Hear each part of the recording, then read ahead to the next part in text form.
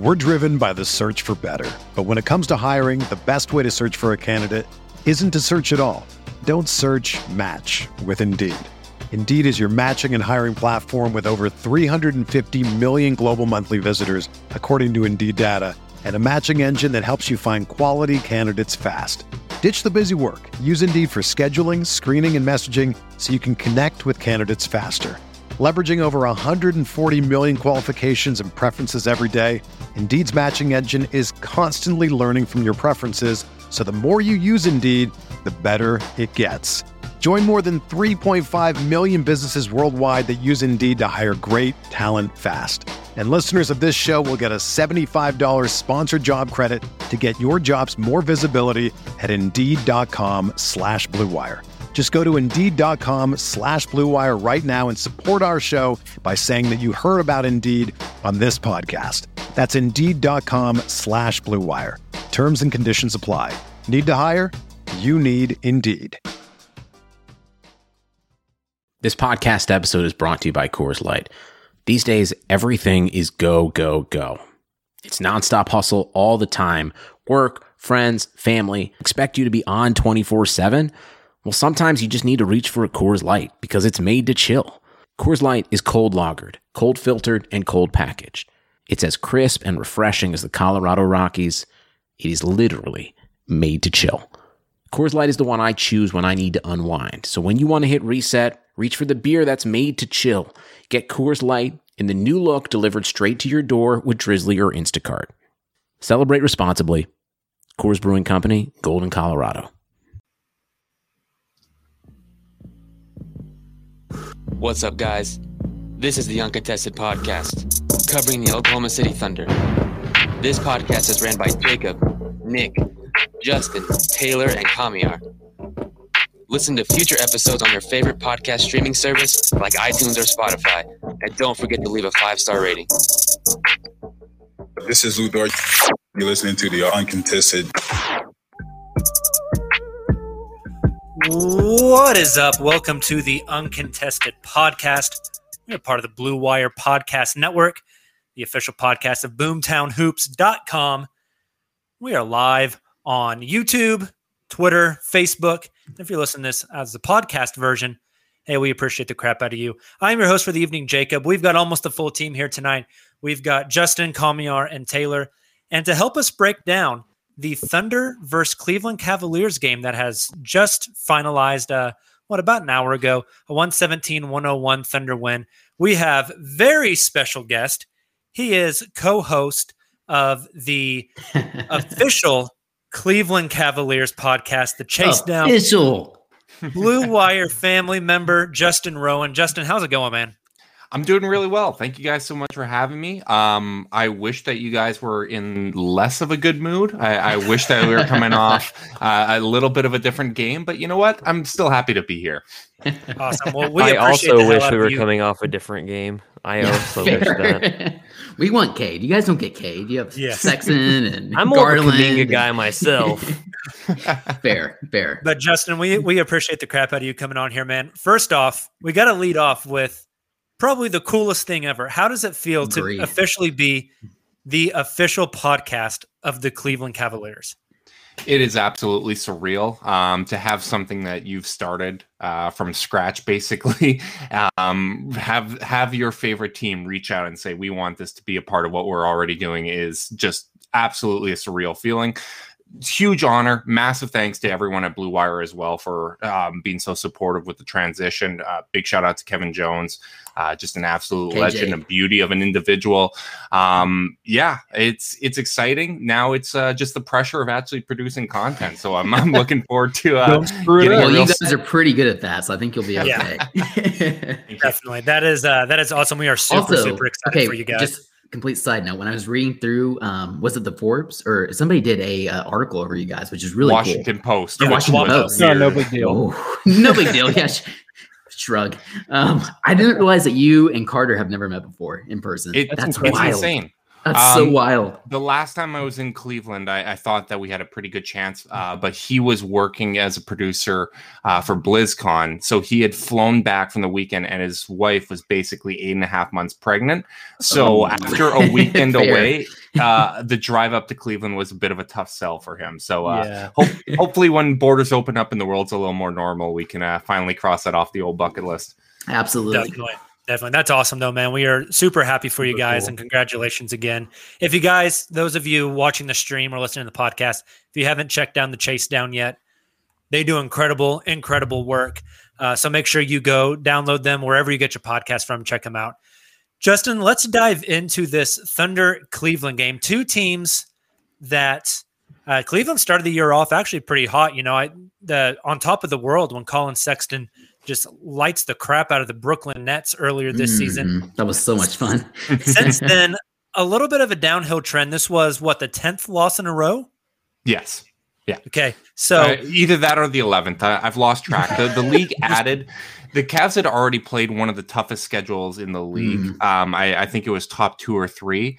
And then when the game against the Spurs got postponed, they just slapped in another game against the Nuggets. So it's hurt my ability to keep track of how many losses it's been. Definitely. But both these teams, vying for the at least a chance at a number 1 overall pick. The Thunder come into Cleveland tonight and steal a win, 117-101. Really, after the first quarter, I feel like the Thunder really kind of took control of this game and never looked back. It got a little interesting down the stretch of the fourth when Cleveland got it down to, I think, as low as about 12 or 13, somewhere around there, before the Thunder pushed it back open. And just looking through the box score here, Jarrett Allen is the one that we've already been talking about, sticks out to me a lot. 11 of 11 from the field, 17 rebounds, 26 points on the night. Just tell us a little bit about his performance so far in Cleveland and how that's kind of opened the door for, some other pieces on this team to be on the trade block now. Yeah, absolutely. I mean, getting Jarrett Allen for what they got him was a shock. Like, for the Cavs to get in on that deal, people forget, but part of the reason it was made possible was the Cavs already owned a protected pick from the Bucks, but they got into the Drew Holiday trade and got that pick unprotected. Then all of a sudden that pick was flipped for Jarrett Allen. Getting him in the mix is just such a game changer from a long-term perspective.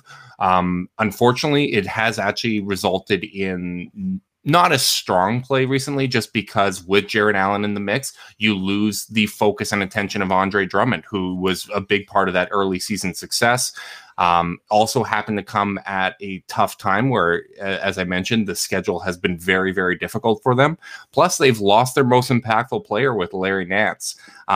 So it's a difficult time. But when you look at it from a box score perspective, the young core of Garland, Sexton, Allen, and even Okoro were strong tonight. It's just the fact that basically everyone else is not long-term pieces.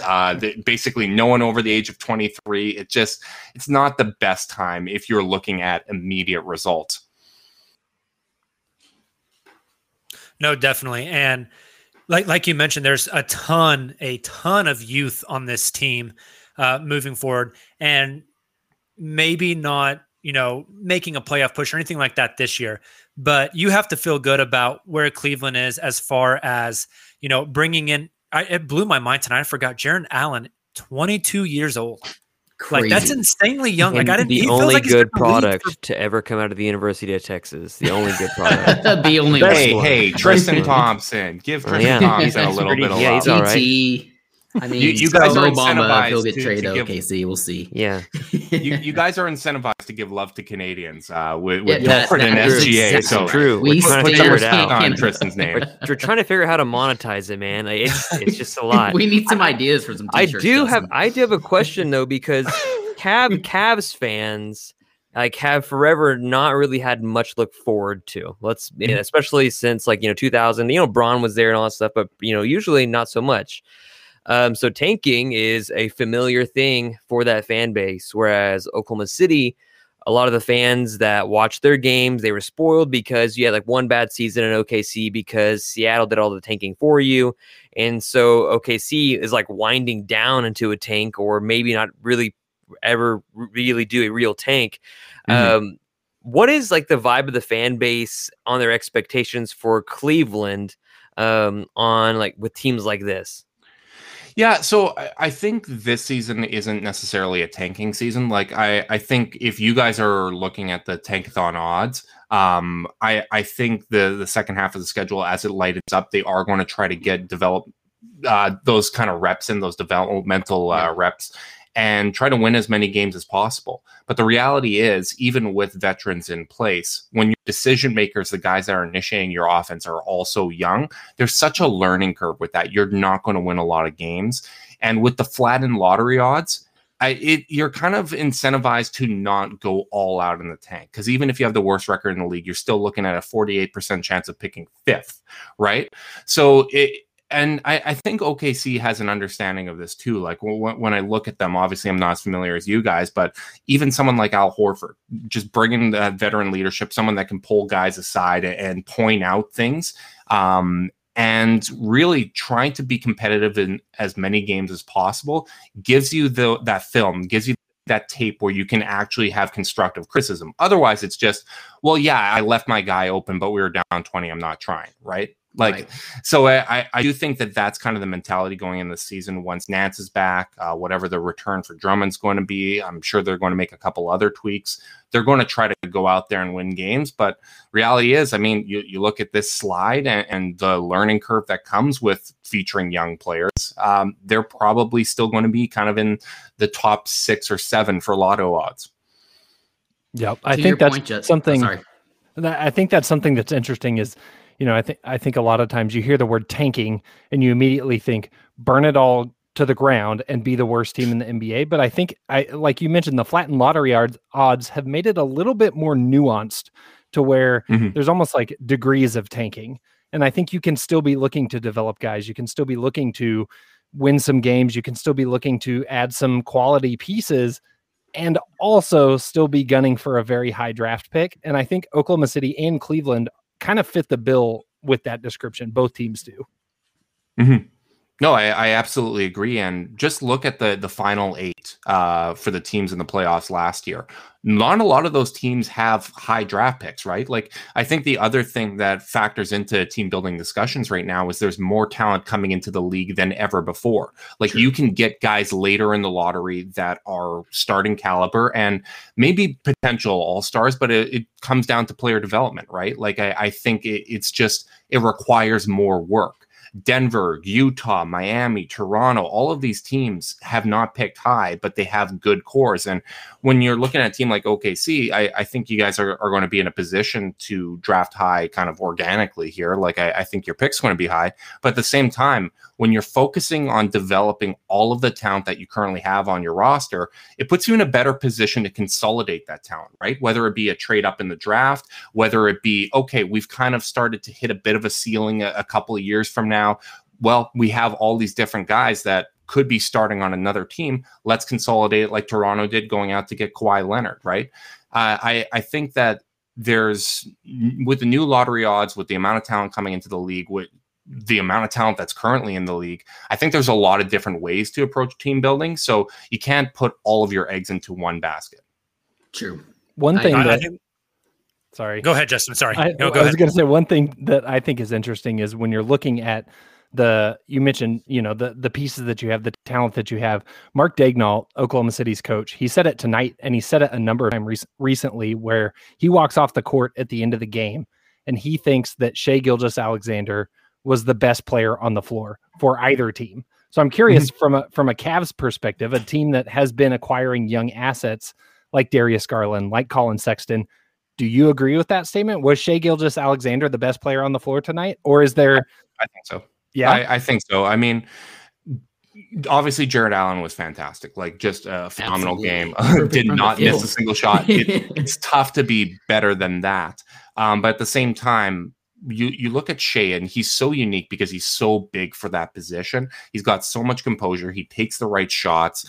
You can tell that he benefited from playing with a lot of veterans. So from playing in LA, from having Chris Paul last year, like, there is a maturity to his game. I was a massive fan of him. I was upset that the Cavs didn't take him. I understand it to some extent. Colin Sexton has won me over. Like, I think Colin Sexton, you look at what he's doing right now, it's very similar to what Donovan Mitchell has done. Like, I think that there's a real comparison. two 6'1" guys. And actually, when you look at what Cleveland's building, it's very similar to Utah, where you got those two kind of shorter guards. You got Jared Allen playing his version of Rudy Gobert, and you kind of, it's obviously not that. Absolutely, it's not apples to apples, but there's a comparison in place. But you look at the maturity that Shai already has and his ability to impact the game on both ends of the floor. I'd certainly say, at least in this matchup, he was certainly the best player on the floor tonight. Yeah, he had a very impressive game tonight, especially coming off of Friday night, where he really underperformed in Milwaukee. Shai has been incredibly efficient this season, shooting over 50% from the field, high 30s from three, picking and choosing his spots. And Friday against Milwaukee, he really struggled. He shot 25% from the field. And I felt like he came out tonight, picked his spots early, but then in that third quarter, just really, it almost looked like he also knew that he was the best player on the floor tonight and just kind of went and got whatever he wanted, which was really impressive.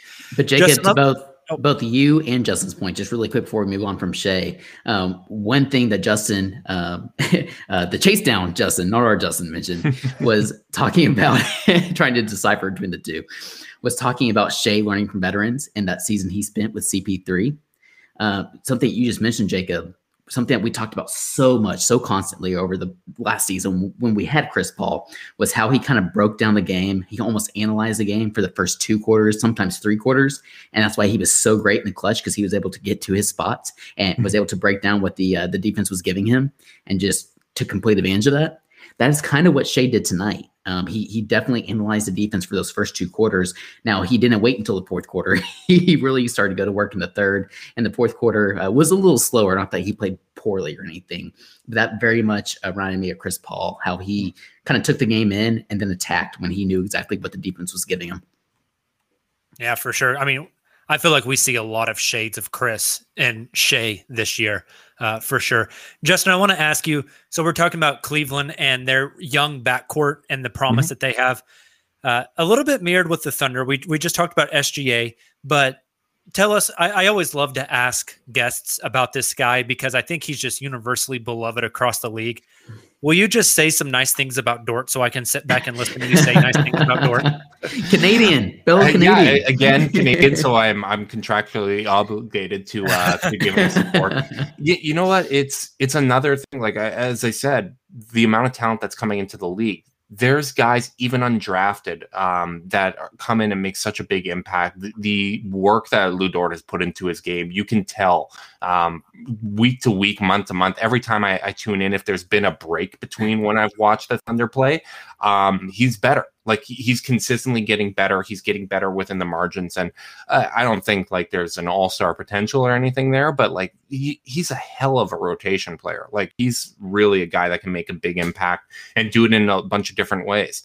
I still got a little frustrated to see him hit a 3. I know he can hit 3s now, but it hurts a little extra when a guy that's primarily in there to do those little things, to get that hustle, to get on defense, which, man, his defense is about as good as it gets. I would love to just send Okoro tape of Lu Dort and try to get him to replicate what he does. We love Okoro here. We were high on him coming into the draft. Oh, yeah. I am too. Poor guy, but he go ahead. Sorry. No, I was going to say, speaking of Okoro, he tonight had the task for a long stretch of the game of guarding Shai, which when Shai just kind of gets in one of those modes, it's hard for anyone to really check him.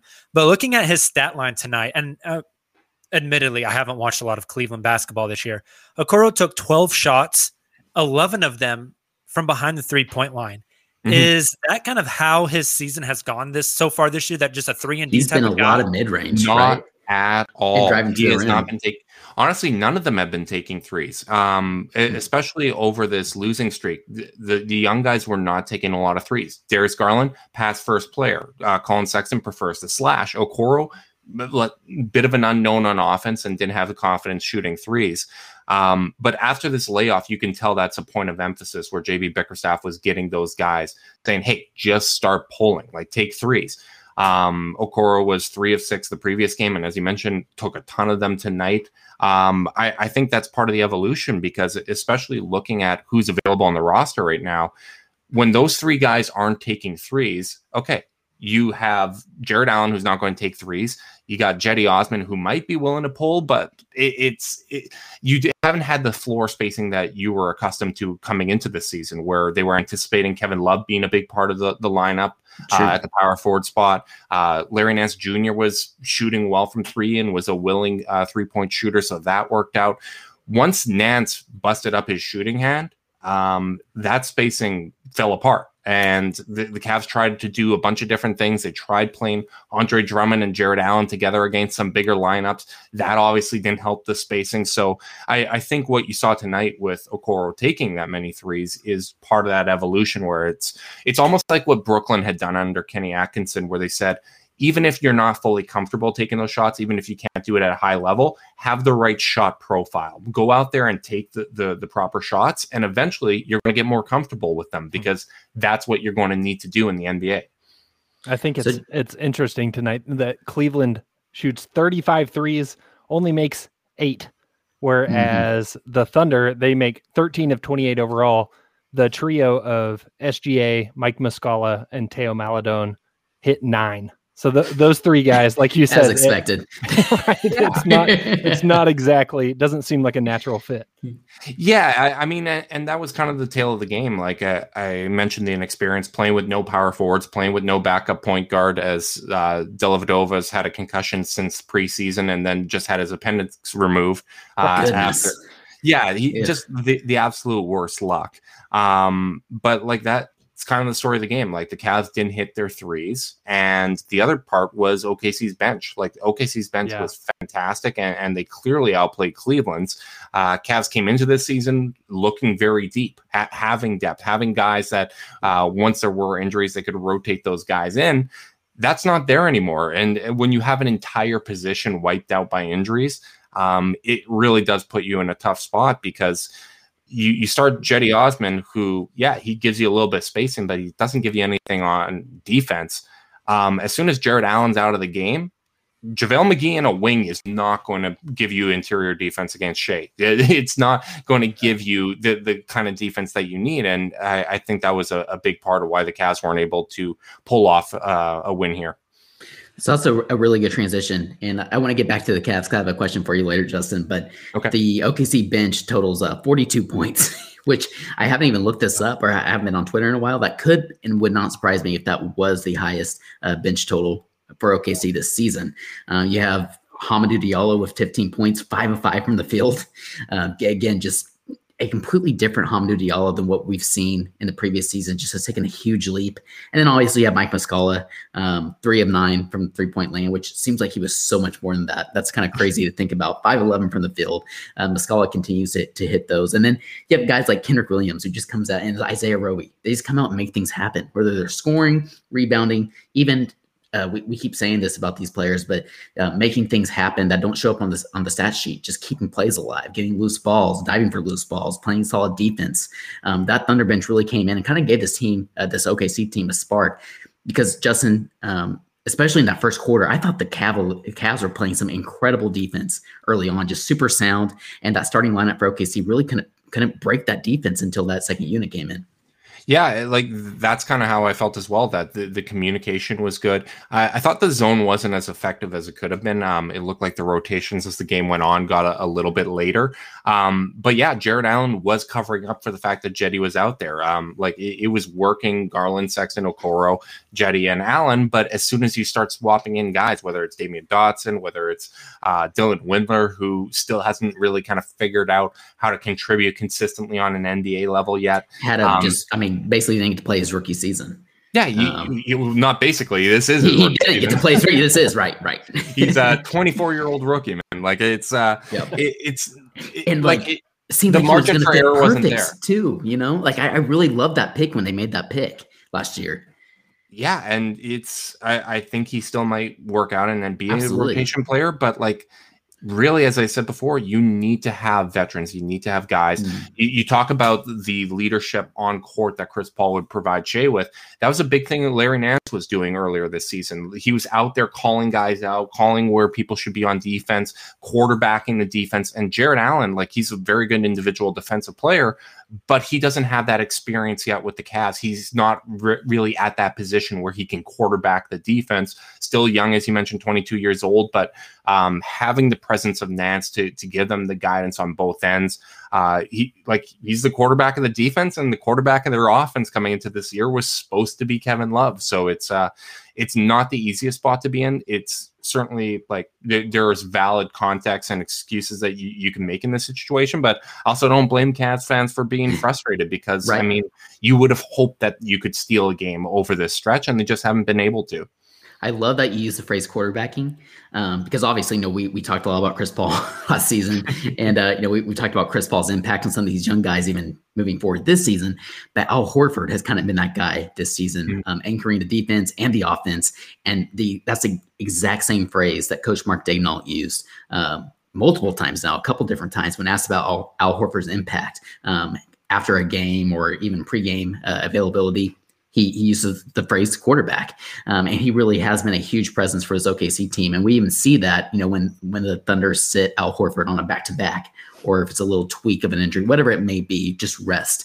We love Isaiah Roby very much, but when you put him in the starting lineup, it's very different how the Thunder play compared to when Al Horford is in there with that starting lineup. Absolutely. Definitely. Justin, before we let you go, you've mentioned a lot about the need for those vets to kind of anchor the team, to be in guys' ears, to get them in the right spot, not only on court, but off court as well, right? In the locker room, teaching these kids how to be professionals. It's clear Andre Drummond on the trade block, right? They're going to try to move him and get something for him. Do you foresee the Cavs trying to get vets back? I mean, obviously they want assets, but maybe a vet or two back that can fill that role for these young guys on this team? I don't know if that's necessarily going to be the case. Like you look at a potential Toronto package. I think probably you'd be getting like Aaron Baines, Norm Powell, that kind of thing.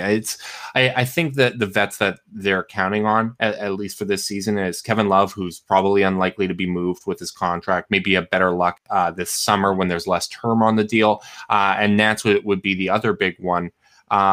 I don't think in a Drummond return you might get that, but I wouldn't be surprised to see them go out there and kind of make some tweaks, whether it would be shopping the value of Jetty Osman, whether it be shopping other guys outside of the core. Because right now I'd say the guys that probably aren't on the market, or if they are, the value is pretty high. It's Garland, Sexton, Okoro, Nance, and Allen. Outside of that, I think this team's going to be aggressive in exploring what opportunities are out there, not making a trade to make a trade, but just kind of gauging the market. And I think Drummond, I'm not expecting a big return. He was moved for expiring contracts and a second-round pick at the deadline last year. I wouldn't expect a whole lot more than that.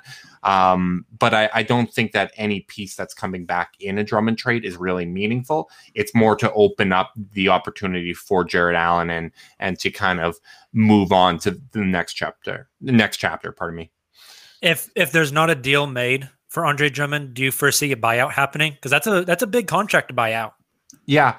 I think it's possible. I foresee a trade, but if there isn't one that materializes by the deadline, I would imagine so. I guess at that point, you'd probably be looking at like $12 million or whatever the case may be.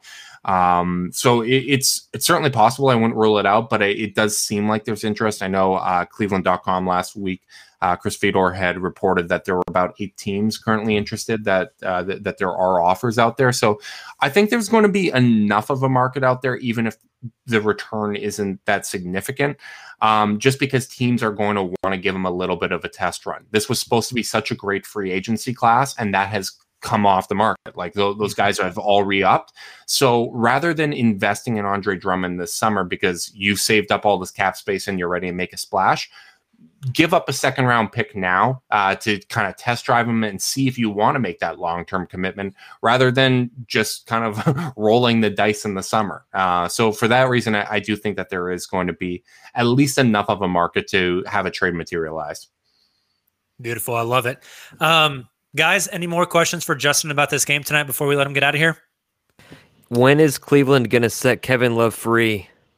If I had to guess this summer, again, pointing to the fact that so many teams saved up cap space and now are not able to make that splash in free agency, I think 2 years left of Kevin Love is a lot easier for those teams to swallow than one. So I think that if there is a Kevin Love trade, it's probably more likely to happen this summer than this season. What do you think his worth is? I don't know. Apparently there was expiring contracts that was reported last year, that there was expiring contracts available for Love if they wanted to just get off the deal.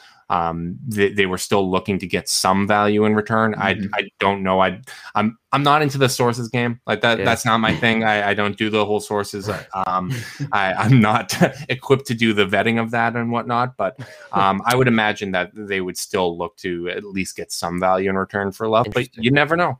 Yeah, right. Fair. Justin, last question I have for you. You and Carter, obviously, we mentioned this, the official podcast of the Cleveland Cavaliers organization. So what can we expect for you guys moving forward? Is it going to be any different, or is content going to be the same, or is there some new stuff coming up of working with the Cavs? What's that going to look like? Yeah, that's an interesting question. I mean, obviously there's going to be a bit of a feeling out process. We, throughout the kind of recruiting process here, we were told that we're going to still be allowed to be critical. We're still going to be allowed to kind of voice our opinion.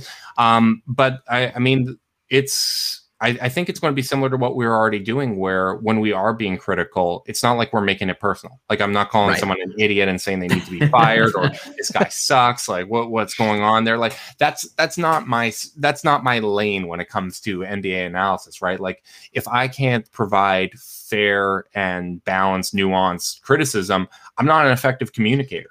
So that's the way I approach things. I mean, my mentality as a fan is always to approach things from a problem-solving standpoint. I don't dwell. I don't dwell on negative things. It's okay. Well, what are the next steps from here? So I think it's going to be a natural fit with what we were already doing in the podcast. I'm hoping that it just kind of levels up what we're doing and getting to pick the brains of players or people in the front office, coaches, and really kind of give a more balanced view of what's going on with the team. So that's what I'm really looking forward to with the podcast. That's awesome. That's really cool. I can't wait to listen. Yeah, it's going to be awesome. So, go ahead. My last question is, who is your favorite Canadian NBA player that plays currently? That's such a good question. Man, I feel like we're just setting the stage for him, making him say SGA. Who's your favorite current Canadian who's a point guard and 6'6", Justin? Does his name have three initials? I mean, I do love to pander. So Shea is certainly up there. It certainly doesn't help that over the weekend here, I've been smacked by Jamal Murray putting up a Wilt Chamberlain line, and now Shea dropping 30. It's been a very difficult weekend for me. Because I'm on the podcast here, I want to say Shea. Yeah, there it is. but between he and Murray, for sure. It's pretty close. That's fair. There you go. There you go. Love it. Well, Justin, man, we appreciate you taking the time with us. As you mentioned, we're driven by the search for better. But when it comes to hiring, the best way to search for a candidate isn't to search at all. Don't search, match with Indeed. Indeed is your matching and hiring platform with over 350 million global monthly visitors, according to Indeed data, and a matching engine that helps you find quality candidates fast. Ditch the busy work. Use Indeed for scheduling, screening, and messaging so you can connect with candidates faster. Leveraging over 140 million qualifications and preferences every day, Indeed's matching engine is constantly learning from your preferences, so the more you use Indeed, the better it gets.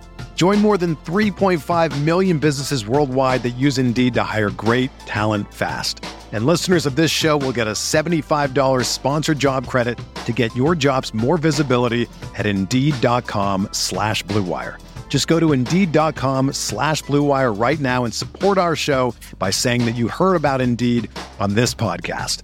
That's Indeed.com/Blue Wire. Terms and conditions apply. Need to hire? You need Indeed. As the season goes on, hey, maybe Cleveland turns a corner after the All-Star break when the season, or when their schedule lets up and you get to cover a team that's making a push, at least to try to get in that play-in. If not, maybe you get to talk about, Cunningham or or Kuminga or Evan Mobley. Green. Oh God, Kuminga's so Jalen Suggs. Kuminga's so much fun. So, all right. Well, to our listeners, if you guys don't check out the Chase Down Pod already, make sure you go do so. Give them a listen. Justin, man, thank you so much again for hopping on with us. Hey, thank you so much for having me. Anytime, guys. Really appreciate it. Awesome. Have a good evening. See you. Yeah, congrats. All right. Have a good one. Credit Karma has always been there to help you make better financial decisions. And now they want to help you even more. With the Credit Karma Money Spend account, you can be rewarded for good money habits. Credit Karma Money is a brand new checking account where you can win cash reimbursements for making purchases. Just pay with your debit card, and if you win, you'll be notified on the spot, and your Instant Karma cash will be added back to your spend account. Open your FDIC insured spend account for free. There's no minimum balance requirements, no overdraft fees, and free withdrawals from a network of over 50,000 ATMs. And when you make a purchase between June 8th and June 30th, you'll automatically be entered to win $1 million. Right now, visit creditkarma.com/winmoney to open your free account and start winning instant karma. Go to creditkarma.com/winmoney to sign up for free and start winning. That's creditkarma.com/winmoney. Instant Karma is sponsored by Credit Karma. No purchase necessary. Exclusions and terms apply. See rules. Banking services provided by MVB Bank Incorporated. Member FDIC. Maximum balance and transfer limits apply. All right, gentlemen, as we move on to more of our Thunder-centric talk, and talking about Cleveland there, we talked about Jared Allen, 22-year-old center that they were able to go out on the market and able to snag. Obviously, the parameter set up really good for them with, I guess just Brooklyn being desperate and needing to make the splash and Jared Allen having to be included in that trade. My question for you guys is, should Oklahoma City make a similar move and try to get in and get a young big man? We were all talking in our chat while you were we're doing a brief time check after that. We were just going to let you take that one. Good discussion. So good talk. Should the Thunder make a move? So we're going to let Kamiar take this one because he's been talking about this for like 2.5, maybe 3 weeks now. Even today, something popped up on his workout playlist. There's so many signs. I was here. And for the longest time, honestly, I have hated the idea of Mo Bamba anywhere. Can we just sing us the song? And I was working and I've been warming up to the idea of like getting a young big in OKC. He's a defensive big, growing with the culture and how hard OKC works, because that's part of the culture is how hard the team works, especially a bunch of young guys. And so I've been warming up to the idea of OKC getting a young, legitimate big, not Isaiah Roby, who should be like a power forward at most. And then I was working out, and Mo Bamba by Sheck West came on, and he said he got hose calling, and I was like, dang, it might be a sign. I definitely think that's a sign. Do you think the same thing happens to Sam Presti when he's hopping on the Stairmaster? I feel like, man, West comes on. Some GMs later after my workout, and then Mo Bamba just popped up on my playlist, and 2 first rounders. I would never trade for Collins because he wants too much. It's a Collins. That's true. Too much money. It's an interesting one. Jacob really depends on which Collins you're talking about. Are you talking John Collins from Atlanta? Oh, that's what I assumed. He wants too much, and I like Zach Collins from Portland. Oh yeah, Zach Collins is fine. The worry is the injury history there. I think this question really boils down to: are you guys more interested in the Thunder making a trade, maybe including some of those first round picks to get a young big that's already in the league, or would you rather them try to draft a big and mold them? For instance, in 2021, really the only center that's on any mock draft, on any big board right now is Evan Mobley, until you get down to like pick 15, 16, 17, when there's some, I think he's a Turkish big, Enes Kanter 2.0 basically, but a kid playing over in EuroLeague, who's the next center on the board. Look at the Thunder's G League team. How many centers are on there with Poku? I mean, we want to just go ahead and talk about Moses Brown. Moses Brown. You got Yurt-Seven pulling a Justin Patton in the G League. Yurt-Seven's been actually playing really well. Right? It's been freaking me out. It's been freaking me out. Would you? And I know, of course, you guys. I don't know if you guys have or if you will probably do an amazing video of Poku's G League performance today. But do you ever think like Giannis gained 50 pounds? Right. Do you think that Poku would eventually? Like, I don't know if he would put on 50 pounds or if his body type would allow him to put on 50 pounds. But let's say he puts on another 30 pounds. Like, I think he definitely could, 100% could. Do you think he could play a lot of 5? Or do you think he stays? So. Do you think he forever stays like a 3/4 that can move the ball well? That's right, and can space the floor and almost has guard-like skills, moves off ball almost like a guard. Because but the one thing that's been sticking out to me, Comer, to your point, his legs are like tree trunks. I mean, he is so damn scrawny from his waist up to his long ass arms. But that dude has tree trunk legs. It's like when Squidward ate the Krabby Patties and like everything on the bottom was just like, but everything. I'm saying this. I was watching Avengers, and he reminds me of Groot. Poku's Groot. I'm saying that because Poku is like 7 foot basically, and he's not even done growing. Like he's not done growing. And Kuminga is like what, 6'8", 6'9"? Yeah, 6'8". Kuminga's like and so like a 7'2" wingspan. And so I'm thinking like, geez, like Al Horford is actually like 6'8", 6'9". You know, would OKC not draft a big where they just pick one up in free agency, or maybe take a flyer on somebody here or there? And like, if let's say OKC does land somebody like an Evan Mobley, who is a traditional center, or a Jonathan Kuminga, would they play smaller guys to I was wondering that super also, athletic? Like imagine Kuminga on this team. Do you just play your best 5, or do you like start a traditional center? My guess is you start your best. You start a traditional center and then close the game with your best 5. So to your point, Comer, you're playing small with Baisley and Kuminga basically playing like a 4 or 5 hybrid type and just playing small ball. Let me tickle your brain for a second. Like the COVID pick test. My nose? Yeah. It's like, let's say OKC somehow gets the first gets 2 picks in the top 3 or 4, because that's a legit attention. That's a legit possibility, right? Yep, right. Like this is not just like pipe dream. Like this could actually happen if New Orleans can get like the 9th worst record, but get the first pick. Right. It can happen. OKC drafts probably Cade Cunningham and Jonathan Kuminga. Would your starting lineup the following year look like Shea, Dort, Cunningham, Kuminga, and something? Oh, good, yeah, probably. That'd be fun. I feel like we're so if that happens, making an OKC Thunder erotica book right here, right now. But it's a good time. If that happens, subscribe to our OnlyFans for more. Then my answer to this question is absolutely. You know, Oklahoma City's. If they land 2 top picks and they get Cade Cunningham and Jonathan Kuminga, then go package a bunch of picks and go get whatever center you want.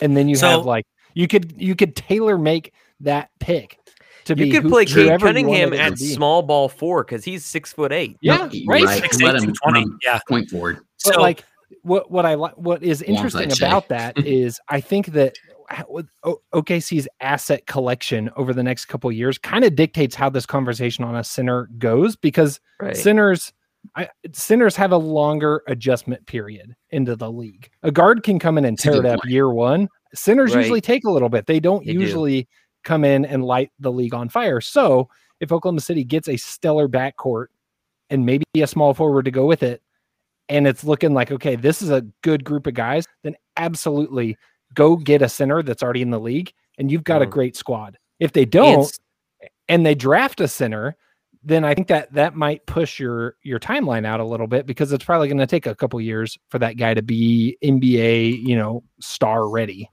And let me ask you guys this then, because I know Jacob I feel like Jacob's in one camp that's different than mine. Let's say OKC gets, instead they get picks 4 and 9. Are you guys trying to trade up to get higher picks, or are you trying to get more bites at the apple within the lottery? In this draft, I'm trading up 100%. I'm convinced. Really? It depends how high you can get. What if 4 and 9? Okay, I'm not trade trading 4 up and to 9. 3. 4 and 9. I am trading up to get to 1 or 2. I really am. In Wow. this That's draft, exactly if what I you- was See, I don't really think would. in this draft you can trade to get number one. I'm almost Yeah. convinced And at that's this the point. thing. I If agree. Detroit gets pick number one, the Even Thunder if you could call offer them and 4 and 9. say, "Hey, we'll give you 10 future firsts." They're going to say no, right? Yep. Because you are with those 10 future firsts, You're trading you are for trying to Cade get Cunningham. Cade Cunningham. Yeah. Exactly. Right. What if the picks are like 4 and 10? Mm. I mean, I am full Two top team 10 trade picks. up. I mean, it's just, and that's awesome, especially See, in this draft. I But you know, also have to think about next draft also. Yeah. We keep focusing on this draft, but like next draft when you have Amani Bates and you have Chet, whatever his last name is, super tall, basically good Poku. No offense, Poku. Jesus Christ. I Just be honest here. bet Nick. I bet Nick would be on my side in this one. I bet he would want more bites at the apple. See, because we talked about this on I the want side. bites at the apple, but I want bites at the top 5 apples. I think it depends. you already Because got I think 4. after that, there's You want the good significant apples, drop. not like the I think if Then you would perfect. if you get 4, like you're saying, Kamiar, then I can maybe talk myself into that. Just given Presti and his background of being able to identify good lottery talent, having 4 and 9, yeah. you're probably going to get 2 really good players. All right, then And would you and let's say in the scenario if the other pick is 10, would you trade your 10th pick with not Shea? Would you trade your 10th pick with Bays and Dort to get to like 5? No, Mm, too much. yeah, probably. I also not. have emotional attachments at this point. yeah. So.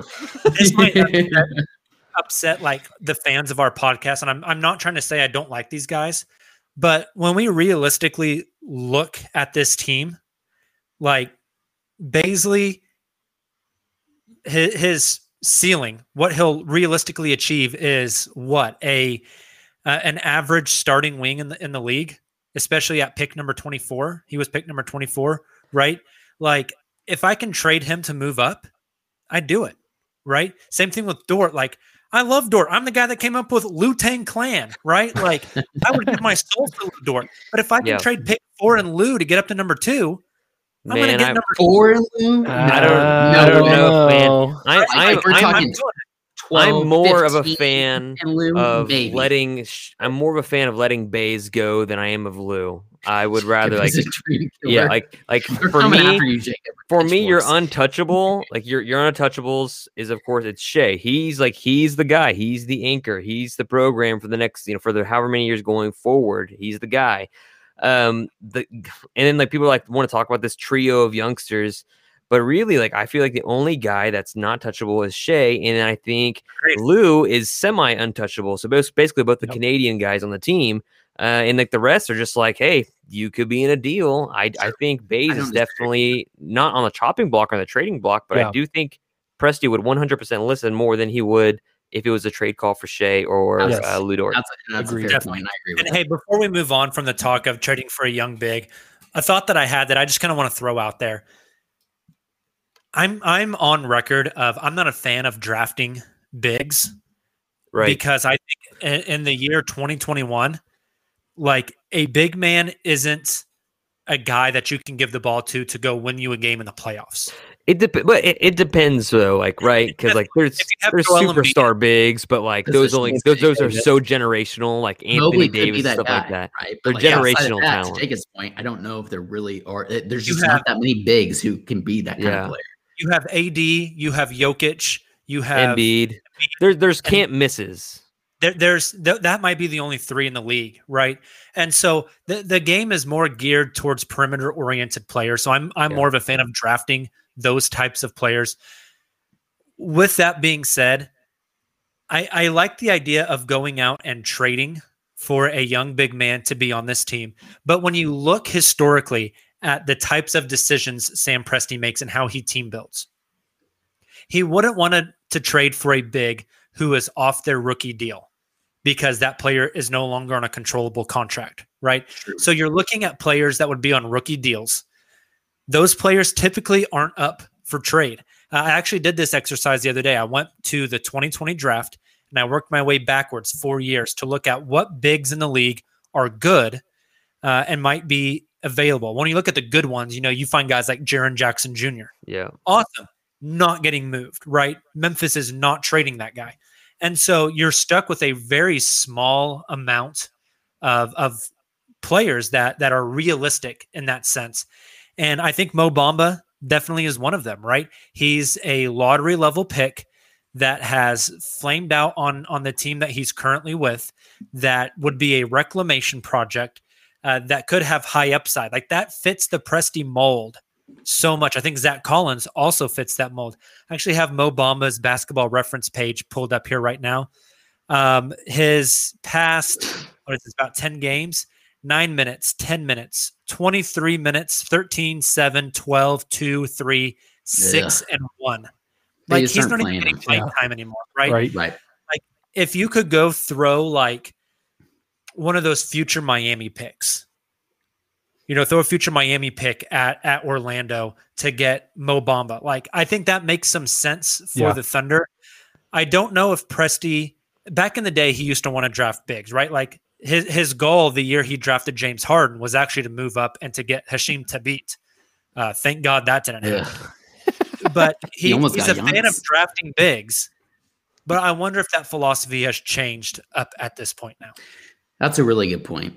The other guy, that I've really had been thinking of here 2-3 weeks ago, but unfortunately, I don't even know if I should say unfortunately, but I mean, here within the last week, the Celtics have finally decided to invest in him, and we finally saw that come to fruition here tonight or today when the Celtics play the Pelicans. Robert Williams III. That was a guy just kind of hidden on the Celtics bench that they kind of thought highly of, but they didn't completely trust. That would have been perfect to play alongside Shea. He's actually a little undersized too. I think he's like 6'8" or 6'9". Yeah, they were playing him at like some power forward / center, him and Baines together earlier today. But it seems like they're finally investing in him. So that was just another target I had in mind, but I think the Celtics really like him or are going to invest in him. There's when you really get down and you look at it and you realize that whoever Presti does trade for, he wants that person around 5-6 years from now to grow with this team, not for that player to be able to make the decision to it's going to come through the draft. It's a very small number of players. But okay, with all that being said, let's move on to what has become my favorite segment of the podcast. Let's go to the tank meter.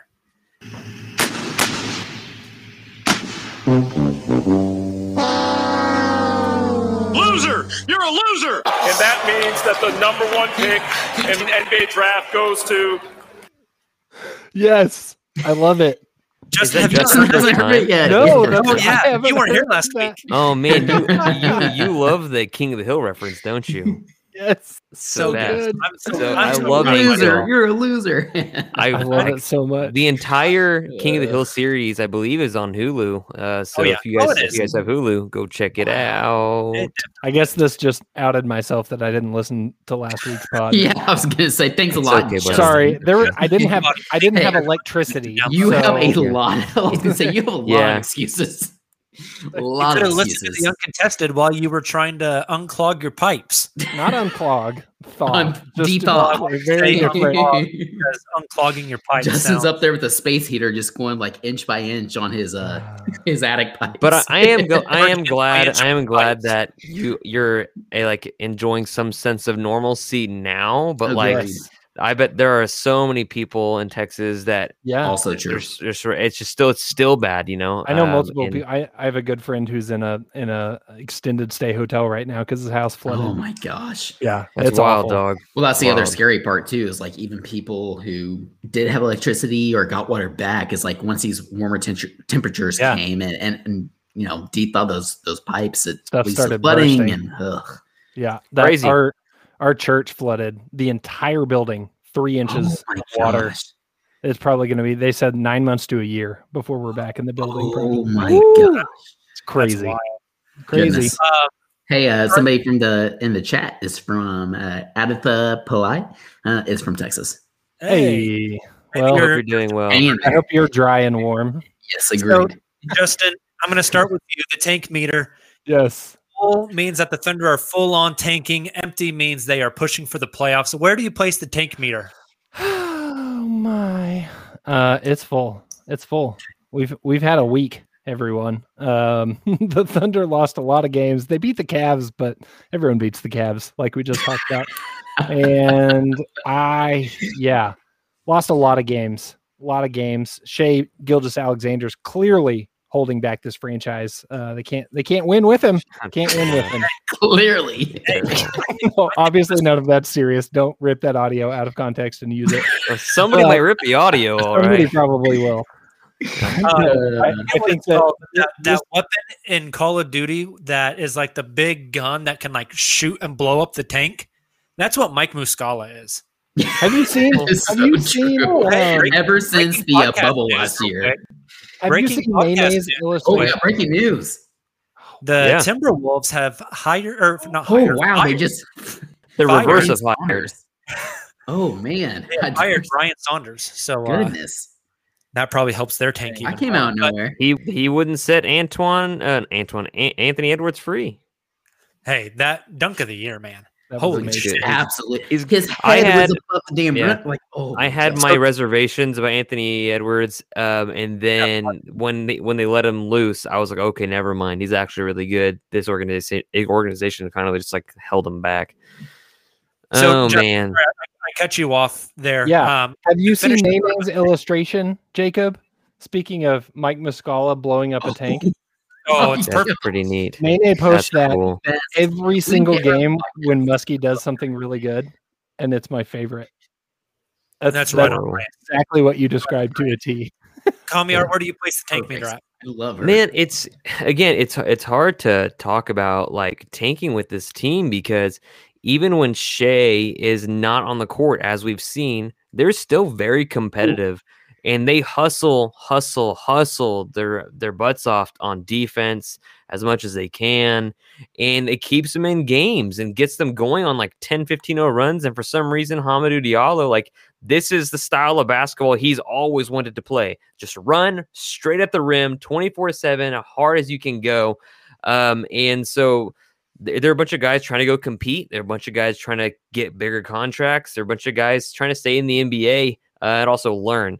And so I'm going to put the tank meter, honestly, and it's going to probably stay this way for honestly, like the most of the season, unless things get real bad. Or Shai misses like 3 weeks due to clipping his fingernails too short. It's always going to be at like 66% because, like, I mean, yes, they should be tanking because of the roster, but they're always just very competitive. Just like the Portland Trailblazers game, they were out of it, and all of a sudden they were back in it. And so it was just a weird thing. Kamiar, this is for you because you reminded us before the podcast. We have to answer our guy Eku's question. So his question, I got your back, Eku. I love his. He or she, they always provide great content here. So I'm basically just going to read and this was a Reddit post that he forwarded on to us and asked us to address on the podcast. I'm going to read the title and I'll read kind of his summary. But his title is Sam Presti Isn't Tanking. In his own words, they're repositioning, replenishing, and rebuilding. Obviously from the Oklahoma article, that editorial that Sam Presti put out here after trading away Russell Westbrook and Paul George almost 2 seasons ago. So basically he's saying this whole situation is a wording issue. We are using the wrong words, aka tanking, to describe what OKC is actually doing. This is a year of development. We are repositioning, replenishing, and rebuilding, not tanking. I think my only counterpoint to Eku is that all of his points in that post are completely correct. What the issue is, I think the NBA fandom, NBA Twitter kind of have a misconception of what tanking actually is. They instantly think of teams like the Sacramento Kings prior to this season, New York Knicks prior to this season, and the ultimate one is Hinkies Sixers, right?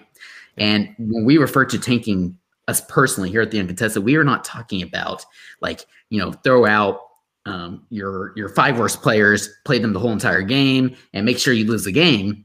We obviously want player development. That's why we get so excited about games like tonight with Shai Gilgeous-Alexander, flashes like Kenrich Williams. Like he's been a bald Baisley so to this. But what Presti did was he traded away Chris Paul, Steven Adams. He traded away all these, Dennis Schroeder. He traded away these guys, not because he thought that was, we have all these picks now. We can go trade for Bradley Beal. That's not what this is. Intentionally, he's trying to lose while knowing guys like Shea and some of these other young guys are going to continue to step up. And that's why we're still winning basketball games. He doesn't want to just lose all these basketball games. He wants to see this growth. But when we refer to tanking, I think the issue here is not the phrasing of tanking versus repositioning. It's what does tanking actually mean? I think it's also I think it's all semantics. And we know Sam Presti. He is calculated about things. He's never going to say the word tanking. Of course not, because he is so fanatical about setting the culture. And we see that through every facet of the Thunder organization. So yes, reposition, replenish, whatever word you want to stick in there. I think we're all aware of what's happening. They might not be intentionally trying to lose, but they're also not trying to win. They're not trying to build a winning roster. And that's what we're seeing. Playoff contender. They aren't trying to contend for the playoffs. But that doesn't introduce a losing culture. The Thunder will never have a losing culture. The Thunder will never have, intentional lineup setting decisions of, like you said, Taylor, putting the worst 5 players out there. That's not what the Thunder are going to do. But they are not trying to make the playoffs. They're not trying to win a championship. They're trying to develop young guys, and they're trying to acquire assets, as many as possible, in order to get the best draft asset available. And that's the next superstar. Yeah. And so I think a lot of the discussion, and it's Twitter. I get it. Twitter is for dramatics and hyperbole and black and white. And that's just not what this is.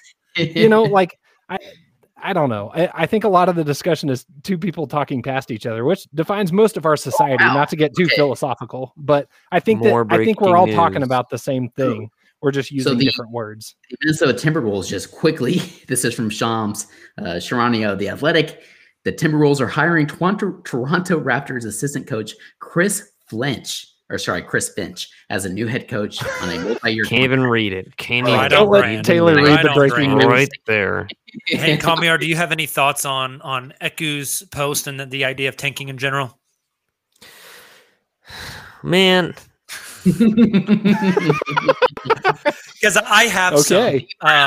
You go for it. You go for it. You sure? Yeah, I'm hip hoppity. Get on over your here. soapbox. I'm chilling.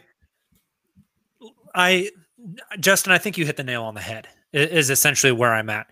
Gee, you can dress it up with whatever fancy words you want. At the end of the day, what the Thunder are trying to do is make their draft stock as best as possible so they can get players that will be on this team for the next 9 to 10 years, high level players that they can develop and can turn into stars, superstars that can lead them back to Western Conference Finals and NBA Finals appearances. And then go play for the Nets like 5 years later. You can call it replenishing. You can call it repositioning, whatever. Like you said, Sam Presti isn't going to use the word tanking. And this idea that losing games is going to build a bad culture, I'm sorry, it's just complete and utter bullshit. The fact that, they're not going to intentionally lose. Nobody intentionally tries to lose. Like, if you are intentionally trying to lose, you are inherently not doing your job and you are going to get fired. Shai Gilgeous-Alexander isn't going out there. Coach Mark Daigneault isn't going out there and saying, hey, guys, you know what we should do? Let's lose a game. Like, that shit's not happening. I don't know. Do you see Hamidou Diallo do that thing? Airball the free throw? And the other thing too, but yeah, should be. They're trying to develop players, young players, and what happens when you do that is you lose games, and that is not a bad thing. You're not building a negative culture by doing that, and anybody who wants to argue that really doesn't know what the hell they're talking about, right? Yeah, you can point to the Knicks or the Sacramento Kings for an example. Fired up. Those are teams that have really shitty front offices and horrible ownership, right? And I think that's where some of the bad connotation comes in, is the teams that are not good at this. There's so many teams that try this and fail. And so Sacramento isn't tanking. Sacramento just flat out fucking sucks. Exactly. The Knicks aren't tanking. The Knicks are just a shitty basketball team. Exactly. People don't understand context. people don't care about context at all, and it blows my mind because people just assume like, oh, OKC, the Thunder got here, and all of a sudden they just started winning a lot of games, and like without understanding what all happened in Seattle, why the stuff in Seattle fell through, regardless if it was stolen or not. But they suffered. Just like the election. Shut up. That's not funny. You got chill. You got chill. Seattle Supersonics tanked. Russell Westbrook wore a Seattle. He had a Seattle jersey on the ball that he was drafted in. Kevin Durant was a shooting guard under PG Carlissimo, and they were just god awful. And OKC fans don't remember that. They remember one year of Thunder U. And then all the great years in like the process of what Oklahoma's success from 2010, OKC's success from 2010 to basically last year was basically just the whole equation of what the massive tanking did for OKC. So like people, it's just like ridiculous. How can you not understand spatial and time awareness? Kevin Durant and Russell Westbrook and James Harden lost a lot of games and got top draft picks. And did that affect the type of player they came out because it was a losing culture? Remember when OKC all got hurt? No, not at all. When OKC all got hurt and they had a lot of talent and they got in the top 14 in the lotto and they drafted Campaign. Hey, don't remind me. Okay. So hang on. One thing though. You know what Sam Presti's first act was as general manager of this franchise? 3 weeks after he was named GM of the Seattle Supersonics, he traded Ray Allen. There we go. Hey, Sam Presti doesn't tank. The first thing he did. Exactly. He came and traded Ray Allen, and everyone was kind of like, oh, okay, like this is happening. And I think that's what happened here. It's PG, San it's Russ, Antonio it's Steven Adams, it's Chris like Paul, it's Dennis Schroeder. It's the same thing happening again. 100%. In a different way. It's interesting that KD and Russ lost a lot of games, and that losing culture didn't bother them. Yeah. All right.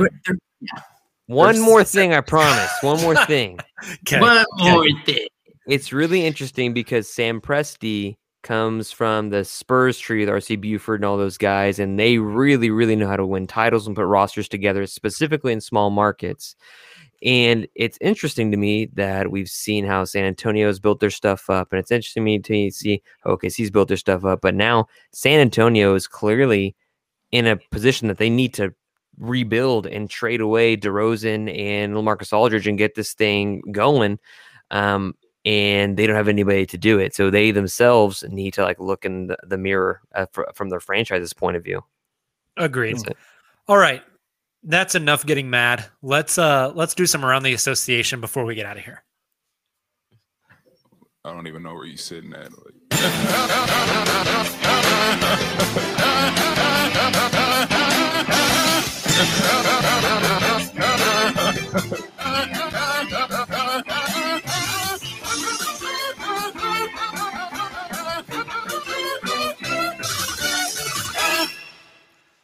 All right. I know our podcast's already going a little bit long, so we will try to make this as quick as possible. I've been watching a lot of Brooklyn Nine-Nine, so I think I'm supposed to say title of my sex tape after that. It's a good reference. We're gonna play overachieving or underachieving, where I'm gonna give you guys the name of a team. I don't like talking about this at all. I hate this, all of it. I'm gonna give you guys the name of an NBA team. You're going to tell me, are they overachieving this season or underachieving this season? And before we start, is it based upon what our expectations were of them going into the season? Yes. Or okay, that's okay. That's it. Yes, perfect. So I'm going to throw out a team. You guys tell me, are they overachieving this season from what we thought they would be? Are they underachieving? Or are they just achieving? Are they just middle of the road where we thought they would be? First team up. The Phoenix Suns. This one's so tough because we all we're so biased because of Chris They're Paul fourth going in there. the West. Fourth in the I West. know, Yeah. and I had a hot take preseason that they were going to have home court advantage in the playoffs. So I'm like, I have to say they're achieving, even though they're kind of overachieving. So I have to go just with achieving. In the betting world, they would call that even. They would call that even in the betting world. It's a push. It's a push. Yeah, it's a push. But I think they're overachieving. I mean, I really liked because we all said it. Like the West is stupid stacked. There's only realistically you have your top guys. With the Lakers, Clips, and Utah Jazz, and then you have a tier below of guys that are just barely a couple games above 500, but are still really damn good teams like Denver.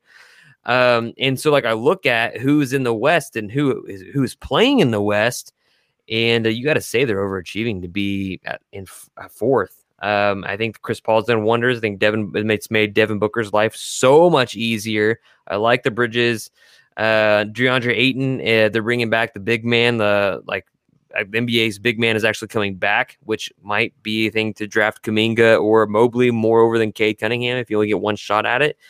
I really like what they're doing. Jay Crowder is going to be an excellent piece for them when they go to the playoffs. Justin, you agree with all that? I agree with all that. All right, Justin, you start us off on the next one then. Yes, please. The Atlanta Hawks. Yes. Ooh. Okay. If you listen to the biased NBA media, then you'll say the Hawks are the fake news. But if you listen to us, you'll know the Hawks are achieving exactly like we thought they would.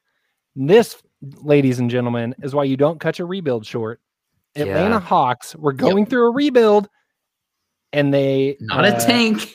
A rebuild. They did not wait for their reposition to fully replenish before they. Whatever. So now I feel like you're just putting in hot keywords. Sam Presti would never use the word tank. By the way, his lexicon is too advanced for that. This is true. $10 words. Not enough letters. Not enough letters in that word. Atlanta cut it short. They got too antsy. They needed another good draft asset. They didn't need Danilo Gallinari. Gallinari is great. Imagine if they drafted an Evan Mobley this year. Exactly. Like we said it last summer or whenever the offseason was last year. What does Gallo do for them? He doesn't make them a contender.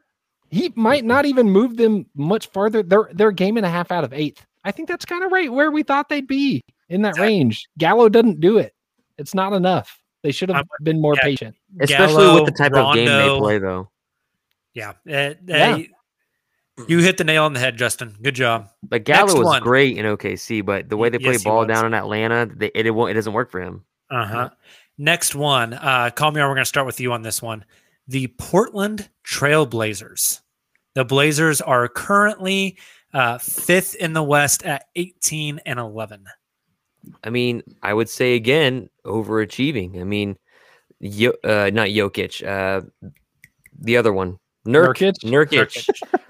Nurk's been out. Nurk has been out, right?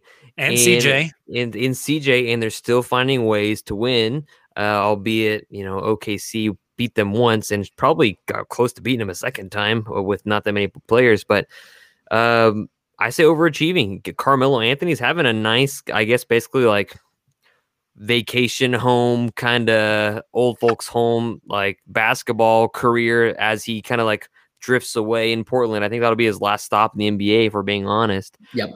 Besides like I'll sign to be a Knick for a day, for those things. Yeah, exactly.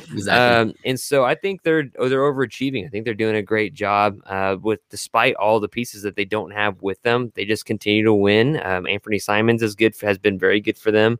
And a lot of other dudes that I really, really like. Rocco is not as, and I bought into the Robert Covington hype, and I can't remember who said it. They're like, it's not as big a deal as people are making it out to seem. KOC's been all over this. Kevin O'Connor, the ringer. That all over it. Said the defense wasn't going to be good enough, and he nailed it. Now, with all that being said, killing the rebound game. They're fit, yes, and they're 5th in the West right now, 18-11, right under the Suns and the Clippers. Now the Clippers have played more games, so that's kind of why there's that gap there. But you have the Suns and Clippers with 10 losses, the Blazers with 11 in 5th place. and you think about all the injuries that Connor mentioned, you have Nurkic, you have CJ, obviously are the big ones. Rodney Hood's been in and out of the lineup. You've had a couple others in and out of the lineup. Basically, Damian Lillard's MVP caliber season thus far has kept this team afloat. And the fact that, so if everybody's healthy, and I look at these standings right now, I'm thinking, okay, they're right where they should be. This is where I predicted them to be preseason. But they probably are overachieving, to Connor's point, just based off of the injuries. But if everybody's healthy, this is kind of where I expected them to be. I think the biggest thing right here is defense now. Yes, Melo, and it's the role guy stepping up alongside Dame, who is just scorching earth right now. All right, let's move on to the next one. We want to burn through these last two fairly quickly so we can get out of here. Taylor, we'll start with you on this next one. Philadelphia 76ers, overachieving or underachieving? 76ers are slightly overachieving just because they're first in the East. You have the Nets and the Bucks right behind them. The Pacers, surprisingly enough, that's a fun team that we can talk about. But I'm saying slightly overachieving just based off the standings. And they've been playing really, really well together, better than I thought. I would expect them to be after at least the Nets and the Bucks at this point this season, but they're leading the East. So I have to say overachieving just by a little bit. I love Doc Rivers. I love Joel Embiid overachieving. Joel Embiid might currently be the MVP of the league. Yes, absolutely. He's been very good. Very good. God, 50 and 17 against the Bulls the other night is just absurd. I need him to stay healthy, but they've been very good. Very fun to watch them. Yep. A team we've already brought up on this podcast once, so let's do it again. Justin, I'm coming to you for the last one. The San Antonio Spurs, who are sixth in the West right now at 16 and 11. The Spurs are in basketball purgatory. Agreed. I guess they're just waiting for Pop to retire. At this point, they're not overachieving. They're not underachieving. They're not achieving. They're just kind of there. They're just the Spurs. Do you think they're trying to make a playoff run for Pop's last season? I guess at some point you got to pull the pin out and let that. Yeah, because any rational person that looks from the outside in, can see this team needs to be gone, or at least they have a lot of issues. Aldridge, and they have a lot of these things can be just dealt with, like Sam Presti did, and build around Keldon Johnson and Lonnie Walker and DeJounte Murray and whoever else. Yeah. There's a lot of good youth out there, but you're still hinged to a guy that never developed his jump shot past the mid-range, and it cost him an NBA title.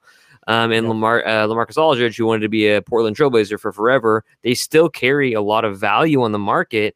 And I think teams like LA or whoever else in the East would be so happy to have one of those two guys. And like you said, you never want to be caught in basketball purgatory, right? You either want to be at the top or at the bottom, and they're just kind of riding that middle ground. I think it's bad for the tires. I think it's bad for the franchise. It's a small market team, just like OKC, and you have to make these cuts quicker. You can't chain yourself to this is maybe Bradley Beal wouldn't come here. Yeah, in 3 years. You just can't chain yourself to a player or this idea of winning a title for too long. It's just it's an illusion. So, but I think at some point, I think it's a Pop thing. Yeah. Very good. I'll buy that. All right. Those are the only teams I had for overachieving or underachieving. We've gone kind of long in this podcast too, so I think it's a good time to hang it up. Although, as we start to pump the outro music and we get out of here, I gotta say, Kamiar, you are well known for your crazy Zion comparison, just the fat Julius Randle. Julius has been balling. Yes, he has. Jared Weiss of The Athletic, I think, has one-upped you. He says Zion is just Blastoise with handles. Blastoise with handles. That is beautiful. Zion looks really good tonight, for what it's worth. Hey guys, if you joined us on the live stream tonight, thank you so much. Shout out to Justin Rowan of the Chase Down podcast, the official podcast of the Cleveland Cavaliers, for coming on for our post-game segment. We appreciate him. So go check out the Chase Down pod if you have not already. If you listen to the podcast version of this recording, hey, we appreciate you. If you haven't already, go drop a 5-star rating on Apple. That would mean a lot to us, helps us rise those podcast ranks, makes us seen by more people, lets more people listen to us and hear our absurd takes. So that is greatly, greatly appreciated. You guys have a great start of your week. it's actually warming up here in Oklahoma. So shout out if you're down in Texas struggling with flooding issues like we talked about earlier. Thoughts out to you guys. Hope everything is all right. We'll be back with you again in about 24 hours after the Thunder take on the Miami Heat. It's a big game for Team Tank as the Thunder control both of those picks. So it'll be an interesting one to watch. Nick will be with you after that one. We will talk to you then. Until then, have a great beginning of your week. Stay safe, stay healthy. And as always, Thunder up.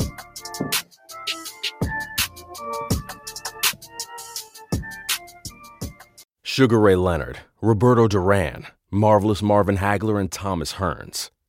Legends, whose four-way rivalry defined one of the greatest eras in boxing history. Relive their decade of dominance in a new Showtime sports documentary, The Kings, a 4-part series now streaming on Showtime.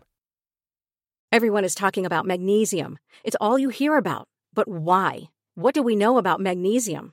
Well, magnesium is the number one mineral that 75% of Americans are deficient in. If you are a woman over 35, magnesium will help you rediscover balance, energy, and vitality. Magnesium supports more than 300 enzymatic reactions in your body, including those involved in hormonal balance. From functional medicine doctors to mental well-being and female hormone experts, we all know that magnesium is the one mineral to improve all aspects of well-being and health. But which one? Magnesium Breakthrough from Bioptimizers, the trusted choice recommended by leading experts with 7 best-absorbed forms of magnesium to ensure your body receives the support it needs for overall well-being. Go to bioptimizers.com/balance today and use code BALANCE10 for 10% off. Support your journey to wellness at bioptimizers.com/balance. Magnesium Breakthrough from Bioptimizers, your foundation to optimal health and vitality.